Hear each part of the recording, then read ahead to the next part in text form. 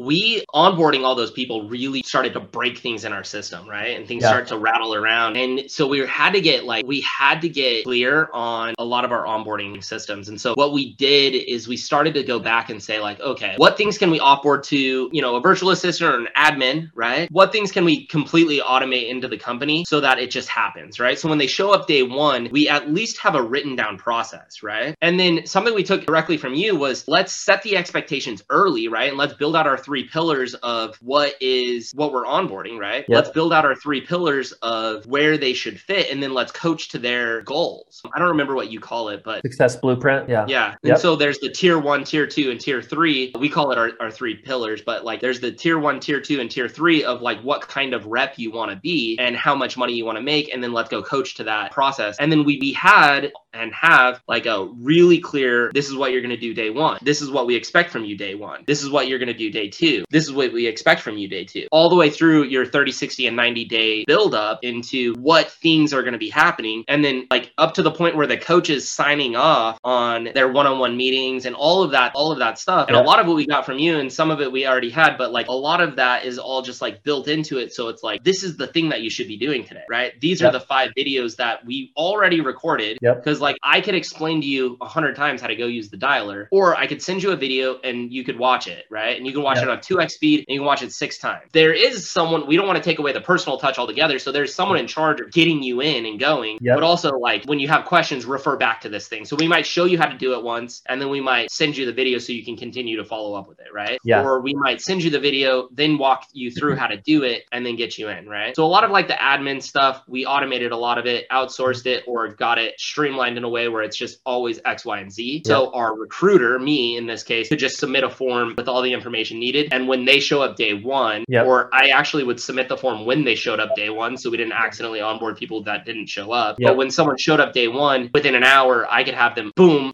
brand new CRM seat, brand new email account, all of that stuff. Really easy to streamline with admin or VA, right? Love it. And then the coach or whoever is in charge of keeping that person can be really clear with the expectations conversation and what's not only expected from our rep, but what they should expect from us. Because I think expectations is a two-way street, that if they don't know what to expect from you and we don't know what to expect from them, then we're going to have miscommunication and create like a sense of unfairness, right? And Sure. And really that feeling of unfairness only happens when expectations don't meet reality. Yep. If we don't clearly communicate expectations. Yeah, what's the quote actually? I think maybe I got that from you. But when expectations don't meet reality, it just means we probably didn't communicate the expectations correctly in the beginning. Love it. Let me kind of recap on a couple things there. So we're talking about onboarding and there's a lot of good stuff here. So just like he does in his interviewing process, right? He's bringing clarity to exactly what it looks like to see success, like at a high level. And then sometimes these details are going to come up in the recruiting process, like exactly what it looks like day by day to see success. Not always, but it's good to know that information in case it does come up, in case the candidate wants to know to be able to make a confident decision. But he brings the expectations into onboarding too, right? Here's exactly what it's going to look like to see success within the position. Do you get it? Are we on the same page? They're committing to the bare minimums that he expects to get through the success blueprint or the ramp up period or whatever you want to call it. And he sets expectations. So both the leader, the trainer, whatever the title is, and the new rep, they're all on the same page. Another thing that he mentioned too, and this is really common for small and even like larger companies too, and this is like outside of just the hiring process, but typically leaders are doing administrative work that is really simple to delegate either through automation, which is something Michael's great at, and then also delegating to administrative staff. As an example,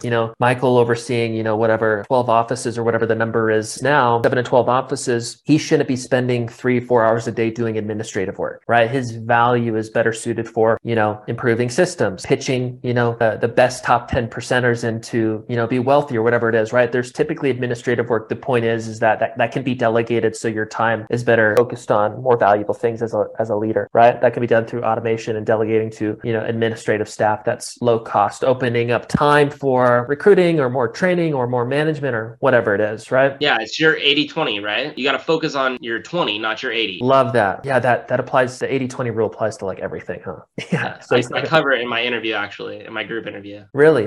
Tell me about that. I talk about brokerages, and it's kind of a high level, but I talk about brokerages, and most brokerages model are built around recruiting more agents, not making every agent productive. And so for them, if you fall in the 80% of people that are unproductive, and I use it kind of loosely because it's not actually 100% the way that it works, but it is really close, then they don't care, right? And as a company, their 20% is recruit, not make you productive. As the difference is on a real estate sales team like us, everyone has to be productive because we are investing so much in every single person that walks in the door with the CRM and all the stuff that goes into like putting them in a chair. You really need more productive people for it. Yeah. So I'm loving that. So to recap, make sure I'm understanding is, in terms of the value or the production that comes from the company and this is another thing that you're separating yourself from the competition with, right? In the recruiting process is, the typical, if you're highly interested in, this industry and you're getting excited about it based on the things that we're talking about, it's important for you to know the normal in the industry is that they get the majority of their success from just pumping in new bodies to the organization. They charge a monthly fee is what they do. Yeah. That's where they get the majority of the value and the growth within their business. We get, instead of pumping in, high volumes of bodies, hundreds of people, whatever the number is, and everybody just being a number, what we do differently is we're selective on who we hire. Our investment is not just into recruiting, but developing you as professionals so you're productive and see success, right? So just a cool note that, is another kind of tool he uses to separate himself from a competition standpoint. He was talking about, this is such an important thing, is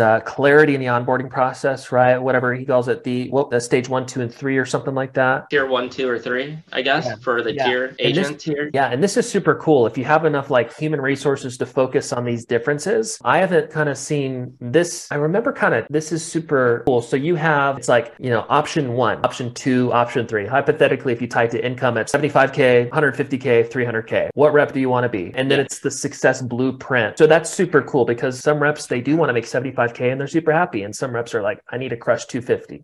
So that's super cool that you have different pathways in onboarding for each rep. More complexity, more attention from a leadership perspective, but that is super cool once you have enough people to focus on those differences. But what he was talking about earlier, we call it the success blueprint, is for each one of those options, right? Let's just boil it down to one, right? Let's say you have one position. You want to map out exactly what it looks like for the average Joe to ramp up into the position. So let's say that it takes, you're pitching a 100K income, or quota allows a 78K per year income, which is $1,500 a week, whatever, right? And that's what you're pitching in the recruiting process and closing reps into. You want to think about, okay, what does it look like for the average Joe to scale up into that income? Hypothetically, let's say it's 60 days. Doesn't matter. Maybe it's 30 days or 90 days or more. You want to think about that timeline. And then what he's done is he's reverse engineered that timeline day by day, all the way through the 60 days or 90 days or whatever the timeline is. For him, it's 90 days. And he's mapped that out Monday through Friday or Monday through Saturday, whatever the working days are. Monday, day 1, do this all the way through week 12 or week 8 or the first 60 days or whatever. So when a rep comes on board, they literally know everything that needs to happen day 1, day 2, all the way through their first 90 days. And it's literally like, do this, check it off. So it's kind of like a new hire checklist and like a responsibility that they need to do to scale up into what he's been communicating, which is A, B, and C or whatever, right? Yeah. And so that clarity is